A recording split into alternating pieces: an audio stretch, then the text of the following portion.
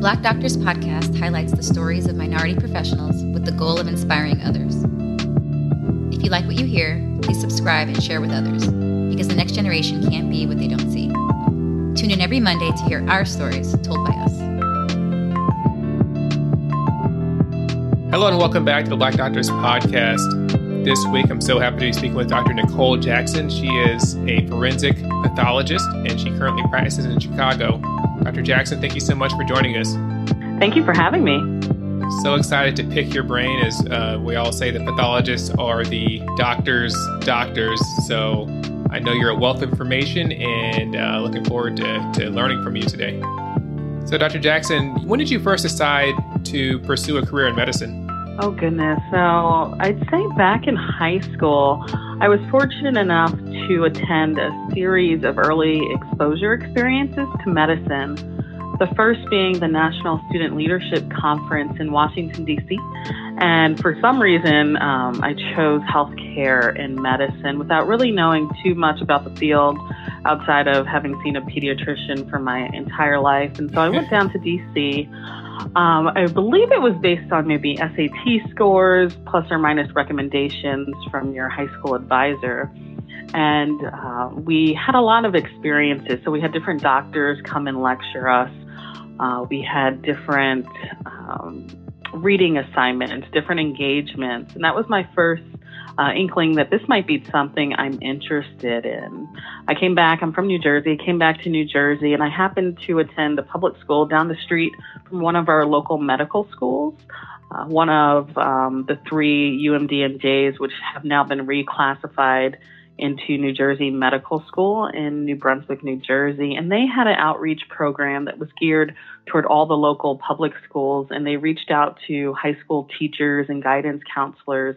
And they asked them to give recommendations of people who were doing well in their studies and they thought had the potential to become a doctor. And so my public school was about 88% minorities, mostly Black and Latino. So that was nice because it helps diversify the field and provide exposures to people who other might not be exposed to the field.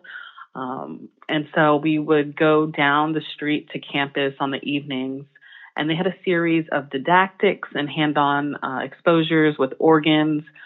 Surgeons came and talked to us, and I just thought it was absolutely fascinating what was going on inside us every moment of every day inside the human body to keep us alive, and then all the different things that could go wrong. So that's where my interest started. Right. So without those, I wouldn't be here. So Wow. I really think it speaks to the need to reach kids early. And I don't think we can do it early enough, especially for minority students. Absolutely. And one of the driving reasons behind this podcast is just to provide that exposure, not hands-on, but, as you're listening in your car or doing chores or what have you, you can listen and learn from these fantastic guests that come on the show. So, Dr. Jackson, from high school, you went on to Duke University where you majored in psychology? Yes, I was a psychology major. So Duke was unique, and they still are. There is no pre-med major. There is no pre-law. They have a strong philosophy that they want their students to be well-rounded. So we have this very complex matrix, and you had to check different boxes. So you had to take something that was considered cultural and arts, and you had to take something that was science. You had to take all these different things because they didn't want you graduating at the end of 4 years only surrounded by people kind of just like you, right? So they didn't want all the pre-meds only interacting with pre-meds. They didn't want the athletes only interacting with athletes. They didn't want the people heading to Wall Street only interacting with the econ class. So that was great. It did make it a little harder because our classes weren't weighted, and you still had to take your pre-med recs. But I chose psychology because I've always been fascinated with people.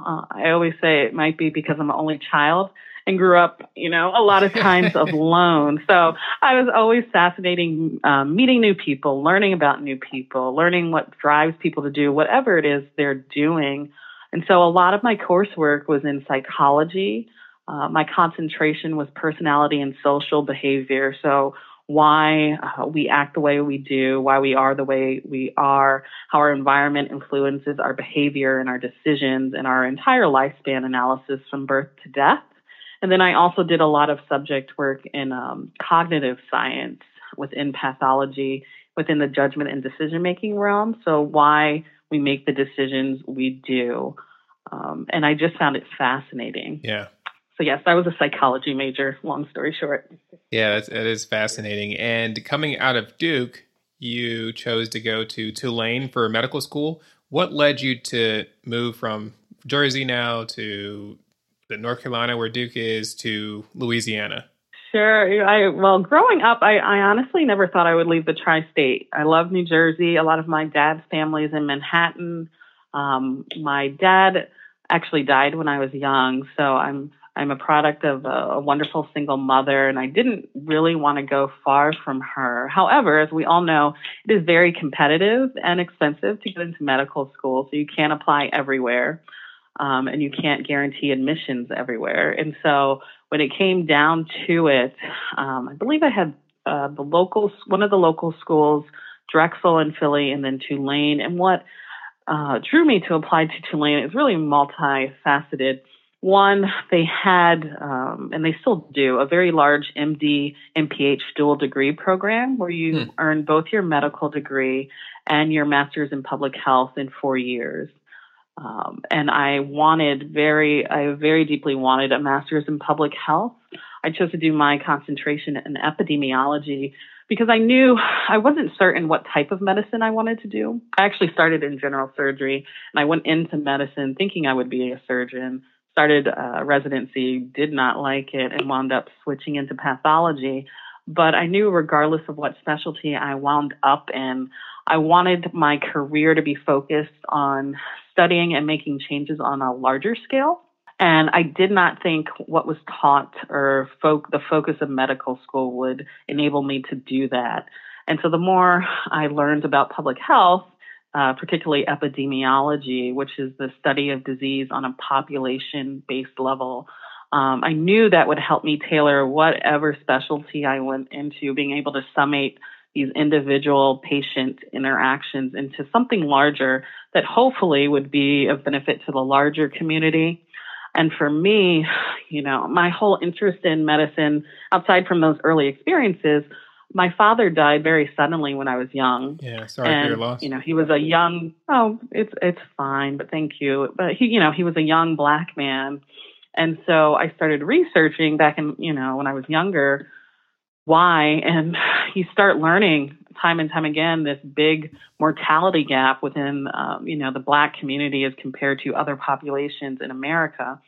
We die younger, and why is that? And so that was a large driving force, both for going into med school and into public health and Tulane. So that was one of the large draws for Tulane. Another one. So I went about 5 years post Hurricane Katrina. So the city was very much in this state of rebuilding. You had a lot of people coming down to the city wanting to make it a better place, wanting to restore it to better than it was pre-Katrina. And Tulane had a mission statement that involved community service and being active in the community. And they actually had a requirement that each semester or year we had to submit a certain number of community service hours. And they were very liberal on how you did it. So some people were very into cooking, and they went into the community and they, helped raise gardens and then taught people to cook from their gardens. I went the approach, I ran one of our free student clinics, but there were so many different ways. They just wanted you to get involved and figure out how to. And for me, I thought the type of student that would even consider a med school that had that requirement, was probably a little easier to train with than the stereotypical pre-med student that was very much focused on themselves. So, and I was very happy with that choice. Yeah, that's very interesting and fascinating. Especially the MD and PH program. I know some folks will definitely be interested in looking deeper into that. And as you were finishing up medical school, so you were initially leaning towards surgery, or were you thinking about pathology, or on the fence about that? How did that process go of choosing a residency? Oh, goodness. So pathology was not even on my radar. As you know, it is not, despite pathology being really the core of medicine, because we all interact with disease, we all use laboratory testing. About 70% of all clinical decisions are based on something that's coming from the lab. Very little can you do in medicine without utilizing the lab, and yet it is not a required rotation. So from the med student perspective, what you think about pathology is what you see in your lectures, your first and second year. So it wasn't on my radar. And I went in very focused on being a surgeon. I liked anatomy. I loved anatomy, and I loved being inside the human body. Very good with my hands and fixing things. And so I actually, I did everything. I did the research in general surgery. I was president of the surgery interest club. All that. Matt went to back to North Carolina at Wake Forest for my first year of general surgery, and did not like life at all. It was so terrible. It was so bad. I think part of it, Tulane had a very small surgical center. It was a very different environment than going to a very large cancer center and a very big surgical hospital that just had, 8 times the amount of surgical suites that, Wow. I trained at. So it was a big leap.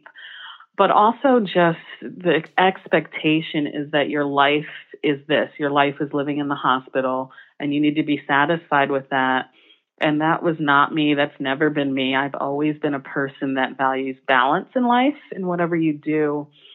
And I remember one of the turning points, and this is something I encourage anyone applying to med school to ask, is how does a program adapt for unexpected emergencies in life? So unfortunately, I had a series of 3 deaths in my family back to back, like November, December, and January. And it was one grandmother, a cousin, and then my closest grandmother. And they only let me go to the first funeral.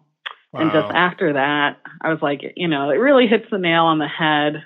Our time is limited, both on the earth and, with those around us. And do you really want to go through your life and not have that time for your family, or really have to break your neck to make that time?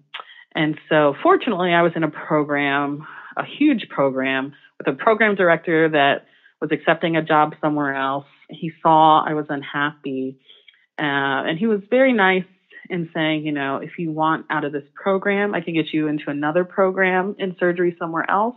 Or if you even want to leave, the field of surgery, I can help you and be of assistance, which was very, very nice. They also had a huge program with people that could easily fill my spot, so that helped. And so what I wound up doing, I did actually apply to some open PGY2 spots in surgery elsewhere. And on the interviews there, I just realized, no, I don't want to even be doing this anymore, because so much of surgery, or what drew me to surgery, was the human body and being inside the body. But so much of surgery is not that. You're dealing with surgeons and surgeons' attitudes and tempers. You're dealing with fluid and electrolytes and scut work. And I really didn't want to spend any more time doing that. But fortunately, one of the surgeons who I really liked in my residency, he was part of the colorectal service, and he used to, take parts of the bowel out and then open them in the OR, which you are not supposed to do from a pathology perspective.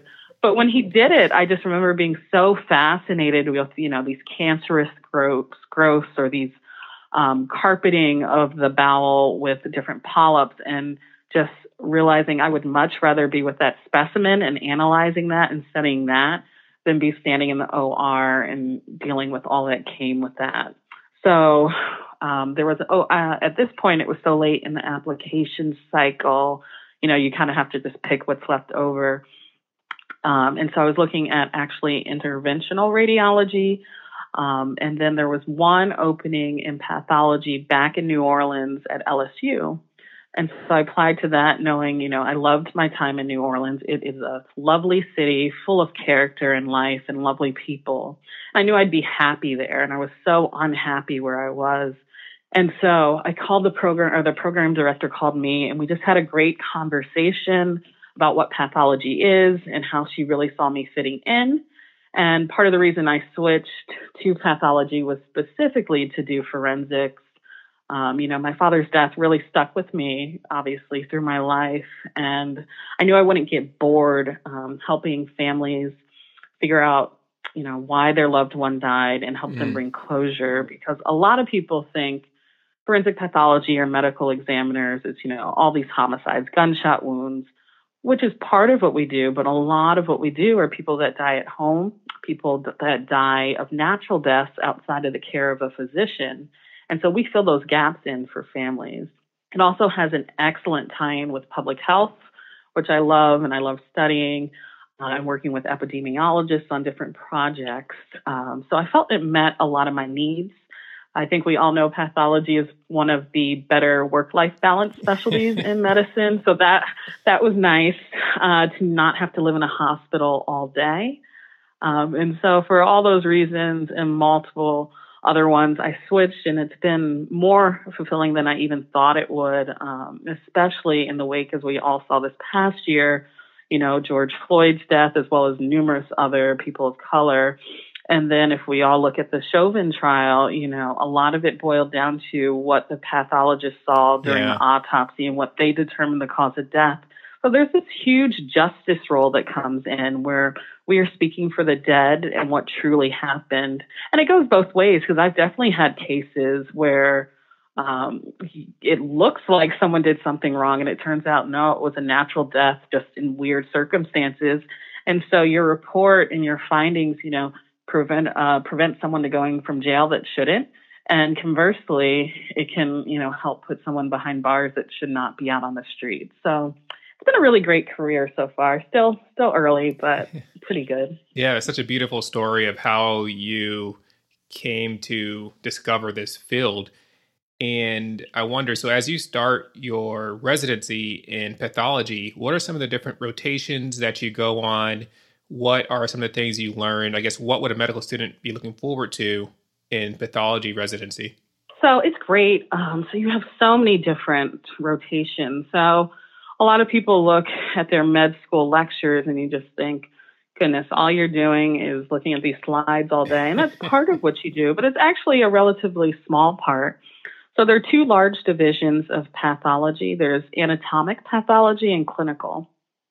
So your anatomic pathology is, your tissue and fluid based. So you have forensic pathology and autopsy pathology is under that, but also surgical pathology. So anytime someone goes to the hospital or a clinic and gets anything from a biopsy to, say, a mastectomy for breast cancer to even a toe, foot, leg amputation for diabetes, any part of the tissue that comes out of the body goes to the lab, and that's where pathology is based. And so you have people that then take the specimen, whether that's the biopsy, the little pinch of tissue, whether that's, the breast in a mastectomy, and then you examine it, and you get to use knives and scalpels, and you cut through very strategically to see how big is the tumor, how far does it invade. And then from there, we make slides and look under the microscope to see on a cellular level how far and how bad it is, and what is it, and order stains and different things like that. So that's one. Cytology, so that's fluids. So that's everything from pap smears to, say, a woman comes in with an unexpected pleural effusion, history of breast cancer. You're always concerned about disease recurrence. So they aspirate the fluid, send it to pathology, and they can say whether they see cells that are malignant or concerning for malignancy. We also have hematopathology, so that's your blood studies. So that's everything from sickle cell patients that are getting serial electrophoresis to study their disease and their progress and how they're doing, to your lymphomas and leukemias. There's a whole division of just pediatric pathology. There's placenta and perinatal pathology. So those are all under your anatomic. And then you have this whole other side that's called clinical. So that's more your chemistry. So when people go to get blood work done, it goes to the lab. That's chemistry. They're validating those machines and making sure the results that are delivered to the care team are accurate. You also have microbiology. If we're suspecting an infection of some sort, it goes to the microbiology lab, and someone's in charge of those machines. It's a lot of administrative roles. We also have blood bank and transfusion medicine.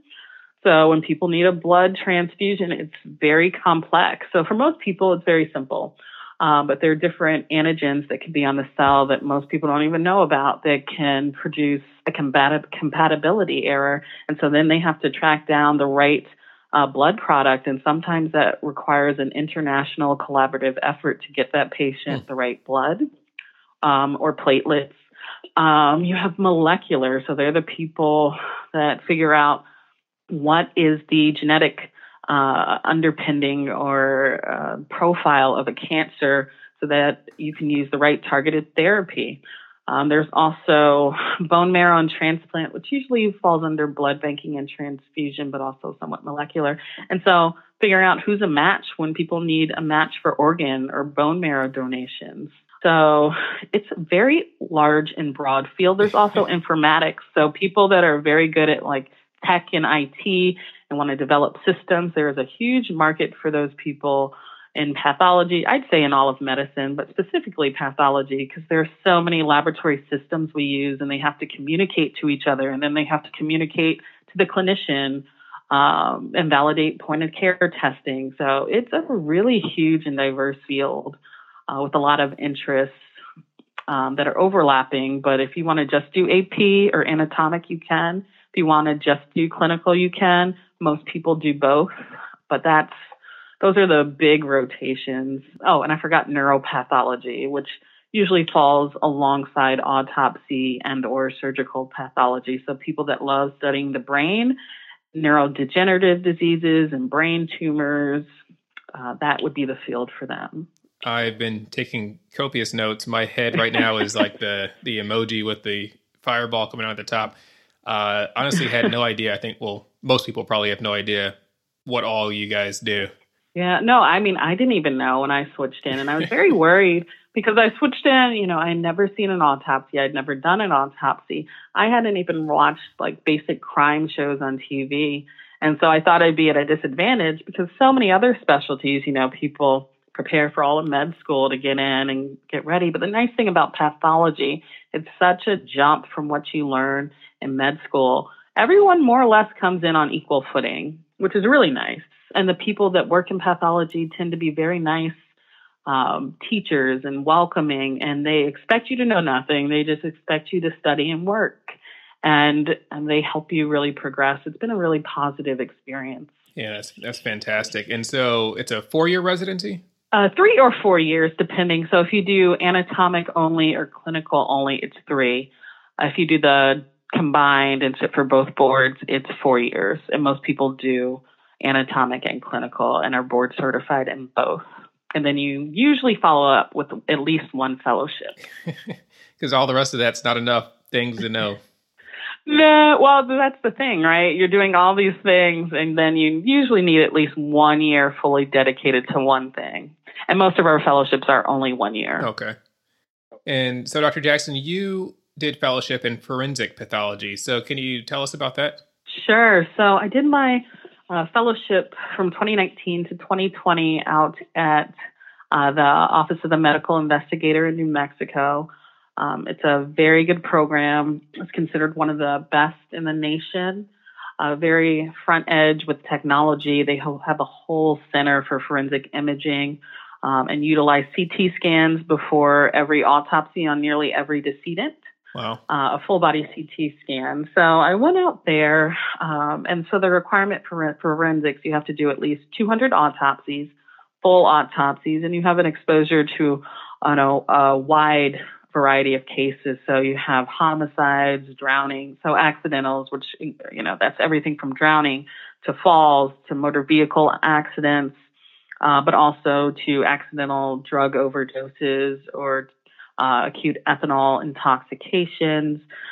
You have your vulnerable population. So you have your non-accidental pediatric traumas and pediatric homicides, but also elderly abuse or neglect. You have, it's such a range. And it's really good. And as part of your fellowship, you're also required to do rotations with these ancillary services we interact with regularly. So that includes forensic odontology. So the dentist, especially, as the body decays, you lose all your soft tissue and eventually you're going to be a skeleton. And so forensics, pathology at least, we deal with the soft tissue, the skin, the organs.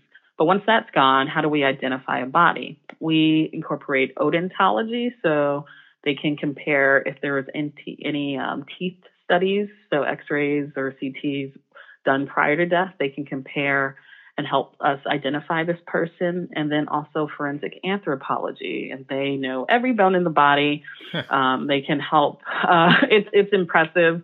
Bones are not my strong point in terms of, everything from remembering what the name is to remembering the difference in typical differences in a male versus female skeleton or pelvis, versus the different characteristics associated with your ethnicity or race. So it's just fascinating what they do. We also do rotations at the crime lab. So part of our job, especially if you're dealing with something that's potentially going to court, is collecting things that are evidentiary values that can be used in court. So whether that's retrieving a bullet, so that it goes to the crime lab and they can test fire and try to match it with a gun, or whether it's drugs recovered, we turned in. Consider your hit and run. Somebody might be walking across the street, hit by a car, either unintentionally or intentionally, the car takes off. Well, we'll look for, chips of paint or imprints on the skin that then the crime lab can use to kind of match up with a potential suspect. So you go to the crime lab, and it's absolutely fascinating what they do. It makes you wonder how people can think they can ever get away with, some basic crimes they do. It's a really fascinating field.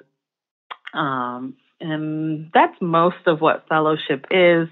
A lot of places encourage you to do research, and it's a very small community. There are only, pre-pandemic, it was estimated that there were about 400 forensic pathologists in the U.S. doing the job of maybe 1,200. Wow. So it's a very small community, and most people know each other, if not now, within the next 5 years. You kind of get to know everyone. Pretty welcoming, but they really encourage us to go to conferences as fellows so we can network and meet people for potential, employment or collaborative projects. Yeah, it's like the real life CSI. Yes, although I haven't really seen CSI, but I'll say yes. So, Dr. Jackson, as you were finishing up your fellowship, you had to look into the job market. This was around the time of COVID-19. Stuff was really weird. What did you look for in a job, and how did you end up picking the job you're at now? Sure. So I actually started looking back in, so we start fellowship, like most training programs, July 1st, and we're encouraged to start looking on the job boards. And so there are two national organizations, and they have job listings, and you kind of look and you see what's available. Is it a region you're comfortable living in? Is it a salary you're comfortable with? What benefits do they have? So I started looking at the end of summer 2019, and I debated staying in New Mexico, which I absolutely loved that program. I have nothing negative to say about it, except for it was really far from home, home being New Jersey. And, something happened. There hasn't been so much, but something happened with the planes. Some planes, Boeing, whatever, they were having problems. And what the repercussions of that, there were no longer direct flights from home there, which made it very hard. Like every flight home was at least 2 or 3 flights. And I was like, I can't keep doing this. Otherwise, I probably would have stayed if I could have gotten home more efficiently. Should anything happen, I'm very blessed. My mother is healthy and I don't see anything happening, but you never know. And so I kept looking, and I just had zero desire to go back to the South. I'd done, undergrad there, medical school there, residency. I'd done it. It's not the region for me, especially as a Northerner. And unfortunately, a lot of the job opportunities in forensics A lot are in the South. So at least at the time, I didn't want to do that. So that wasn't an option. And then it's a timing thing. If somebody's retiring and they're leaving now, they need someone to replace that spot now. So that eliminated a lot of spots because I wasn't going to be ready until July of 2020. So I actually wound up picking between Baltimore's office, which is also has a great reputation, and then this office in Chicago. And I wound up signing this contract, I believe, December 29th or 30th of 2019, well before we knew the pandemic was coming. But I like this office. It's a big city office, a very large office, so you'll see a lot. You have a lot of coworkers and colleagues to learn from and see how they trained and how they approach different cases. Chicago is a gorgeous city, even in the pandemic, for half the year. Half the year it's frozen, right. But half the year it's gorgeous. There's a lake, there's tons of arts, delicious food. It's close to home. Direct flights are easy to most cities, and if need be, I could always get in a car and drive home. And they pay well and have good benefits. So that's why I wound up choosing Chicago. Oh, and actually, a point I like to make. Some people look at the salaries for forensics and don't think they're the best, and that turns them off. But the one big perk forensics has that most specialties do not, we tend to have very good pensions. And so within 10 years working somewhere, you're guaranteed a certain percent of your salary for the rest of your life, which kind of helps offset being paid slightly less compared to some other specialties. That's interesting. That's really good to know. And I've actually heard some like commercials online, but there's like private groups of pathologists as well. Like, how does private practice work for pathology? For pathology in general, there are private practices. So I don't know the best because I'm not in it. We did, at most places you train at, they do have you do rotations through a private practice office. And so the one I rotated in back in residency, they were associated with a hospital. On a hospital we regularly rotated at. They just had a space, which I assume they rented out. But, it's a private business, so they charge the hospital for their services. They also have different contracts with smaller hospitals in the area that send their specimens, especially in rural areas. They'll send the specimen via courier. But I don't know the specifics, but it's very much more business oriented. They're much more efficient than an academic practice. So you'll order less stains. And just like it's less teaching typically because they're more volume and getting cases turned around. Yeah, that is incredibly interesting, this whole field. How do we bring more exposure to this field? How do medical students find out about this earlier rather than later? That's a great question. And unfortunately, I've seen a tide in pathology, and this is something people are starting to seriously address. Because we do not have enough people going in. And every year it seems a few less people choose pathology. And part of the reason is back in the day, before our time even, pathology used to be a required rotation. So people had exposure. And now it's just limited to what you see your first 2 years. So how do we change that? How do we address that? So one thing, pathology has gained a presence on social media. So there's a large pathology community on Twitter. The hashtag #PathTwitter is very popular. Okay. And it's a great way. Yeah, it's been really good. And a lot of attendings take time and they post cases. There are free open student interest groups for people that are interested in pathology. So no matter where you are, you can reach out and find out more about the fields. There have been more open houses. I've been involved in some. So some are geared toward first and second year medical students. Some are geared to third and fourth year med students that are getting ready to apply. But the idea is, especially for the first and second year med students, to just expose them to all that we do, answer all their questions, whether that's how competitive is it to apply to residency? How many fellowships do you have to do? Do you need to do a fellowship? What's compensation like? What's the job market like? So they can get all those questions out in a very free and open space. Those are probably the biggest ones I can think of. Now there's a free online course that was recently started called Pathology, and it allows students to take virtually, and this was all created during the pandemic and opened when people needed a virtual space to learn. And so they can do these online rotations, if you will, through different areas of pathology to see, is this something that I would be interested in doing as a career? And hopefully there's a lot of discussions, and we're hoping, I think, as a field to do, especially once the pandemic settles down, some more long-lasting in-person opportunities. That's fantastic. Those are all fantastic resources. And hopefully we'll start to see a resurgence in those numbers, especially when it comes to diversity, because as you've made it so clear, there's a link between pathology and the justice system, and there's a lot of room for people to really improve the way things are. Agreed, 100%. We can't go an episode without talking about COVID-19. A lot of folks, over the last year or 2 years, there's been misinformation, but one of the leading things that's put out is that COVID deaths are being overestimated, that everybody that dies, if they're COVID positive, the death is attributed to COVID. So as a pathologist, can you shed any light on kind of that concept? Sure. So I'll say by and large, it's false.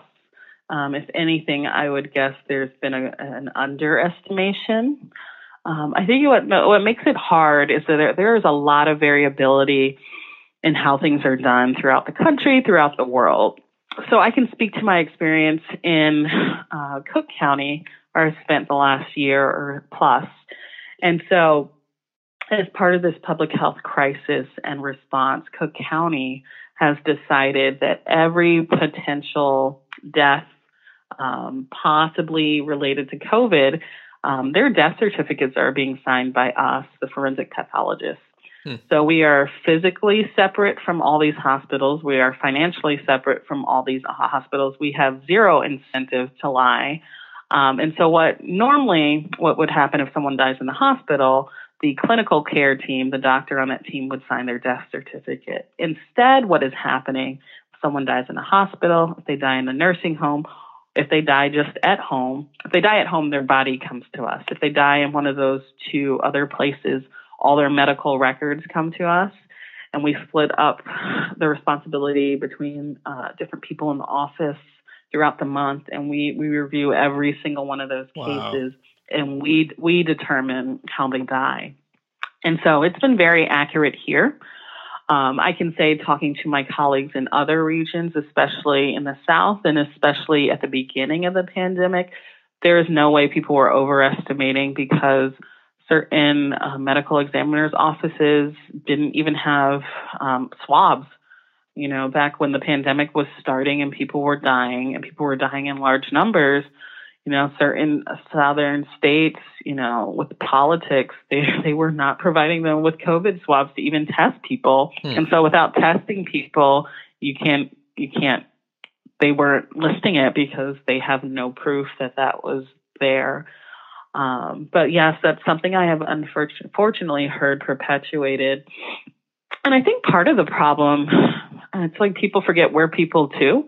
And we've lost people and been affected by this pandemic. And we want things to be accurate and right as well. And also that we're not making money off of this. It's, and there should be, and I do think there should be some reimbursement to hospitals for all this increased work. But I think both of us know, and most medical students, residents, doctors know that, if anyone's getting money in the hospital, it's not the trainees or the attendings. Right.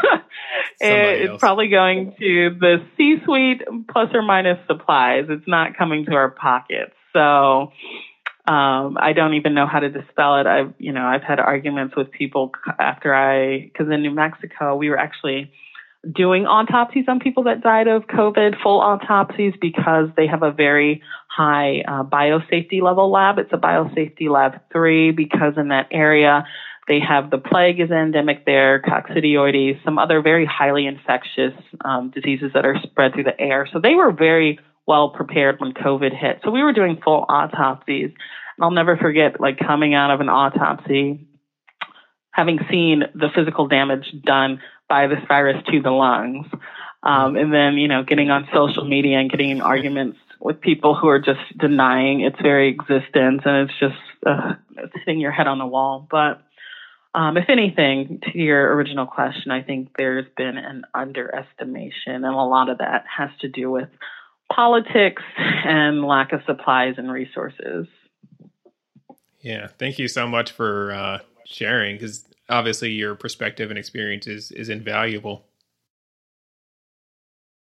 No problem. Well, Dr. Jackson, thank you so much for coming on the Black Doctors podcast. I know I've learned a ton about this incredible field.